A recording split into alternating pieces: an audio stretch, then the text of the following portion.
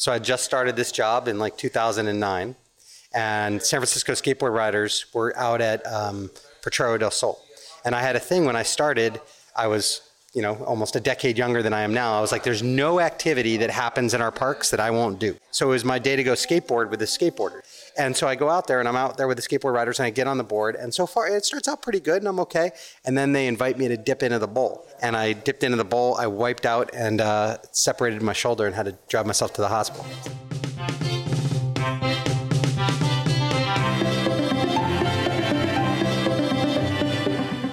I'm Tyler Chin, Recreation Leader, and this is I Left My Park in San Francisco, the official podcast of your San Francisco Recreation and Parks Department. We explore the strange, the wacky, and the unbelievable stories of San Francisco's parks. If you haven't already, be sure to check out our first episode where we go hunting for treasure using a 36-year-old riddle as our treasure map. Here's your host and General Manager of San Francisco Recreation and Parks, Phil Ginsberg. Today, we're diving into the evolution of skateboarding as we catch up with longtime pros and drop in on the next generation of shredders.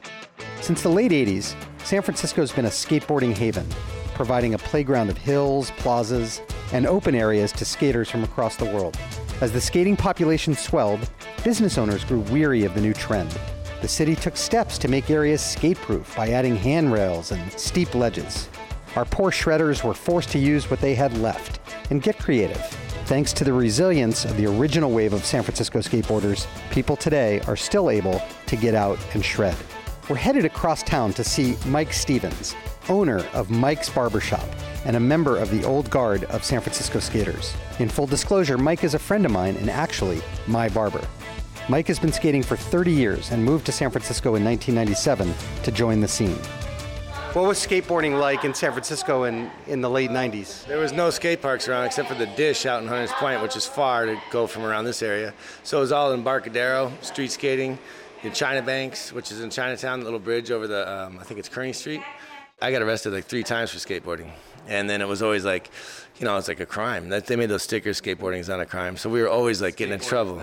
So we always would get in trouble because of the vandalism, and our boards would fly off and break a window, or, people would try to stop us, and people get in serious fist fights over like stuff. Security guard takes your board, and then other guy hits the guy in the head with the board, and then you're like, oh God, and then it turns into this thing where cops come, and it's trespassing, vandalism, it's like a noise thing. So that was then. What is it like now? What are the kids like now? Well, now it's like everyone goes, it's still the same in a lot of respects. But we have a skate park, and they kind of let the graffiti fly, which is cool, and they close it at a certain time, which the neighbors, need that. But it's still all over. In China Banks, they kind of let it happen, I guess, here and there. They close it, they don't let it. But then your board can fly off and hit a 2-year-old kid or an old lady, which is not cool. And the older I get, the more I see that side of it, of course.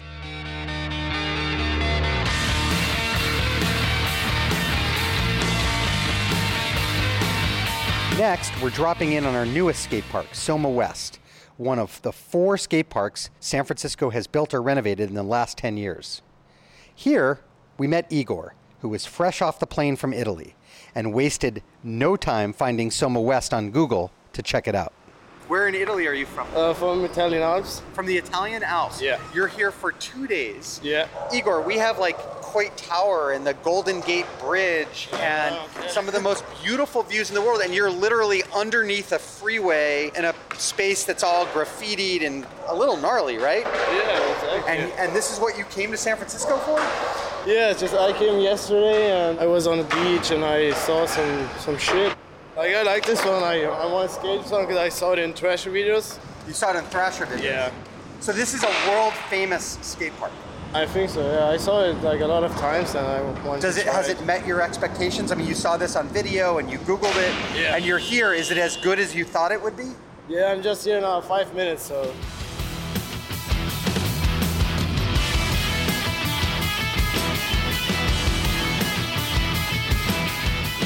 Skateboarding has evolved from a controversial counterculture and is now incorporated into everyday life. It's been accepted, even welcomed in communities to get out and play, commute to work, and wear as a lifestyle brand. In the last 10 years, San Francisco has built and renovated 4 skate parks with partnerships from big names like Thrasher, FTC, the Tony Hawk Foundation, and Grindline. In 2011, we launched our own program, Shred and Butter, for young kids learning to skate. This summer, we have over 350 young shredders registered to learn the basics, from ollies to dropping in on a quarter pipe. We sent our producer, Madison, out to catch up with our shred staff and to try and coax a few stories from the next generation of Tony Hawks and Lacey Bakers. How'd it go, Madison? You know, Phil, it was really cool to see this mobile skate park class in action. I went to Sunset Rec and Richmond Rec to watch them set up quarter pipes, rails, and a whole assortment of obstacles on the basketball courts. The Shred and Butter crew, which includes rec leaders Noah Lund, Jeremy Green, and Max Francisco, they're a fun group of guys that the kids really look up to. You gotta respect anyone that can manage a group of 8 to 14-year-olds and keep them focused for an hour. I also caught up with Dane and Gordon, the mastermind behind Shred and Butter. We talked about the growth of the class and the philosophy behind skateboarding. Have you ever seen that comedians in the cars getting coffee? Chris Rock was I don't know, he says some bit about, how he's never worried about skaters because of all the crazy stuff they do and how they just keep getting back up, and basically you don't need to worry about them because if they want to do something, they'll do it, and that's kind of skating in a nutshell. I think the best part is going up and down ramps like you do on the fun block. Do you go fast? Yeah. Have you ever hurt yourself really bad? Sometimes, yeah. Once I even fell off. My board was rolling and then it hit a stop on the wall. I fell. My helmet is good luck. My helmet saved my life, but my head was almost gonna crack open because there was a little sharp part on there, but the helmet hit it. This is the mountain. I'm dropping off from the mountain, but it's actually called the quarter pipe. What's the best thing to remember when you drop in? Bend your knees and always don't be afraid. Just slam it down. I'm coming in! Understandably, skating is way more fun than talking about skating. But what surprised me most was their unwavering optimism and determination to keep going. Danon was right. The kids are going to be all right.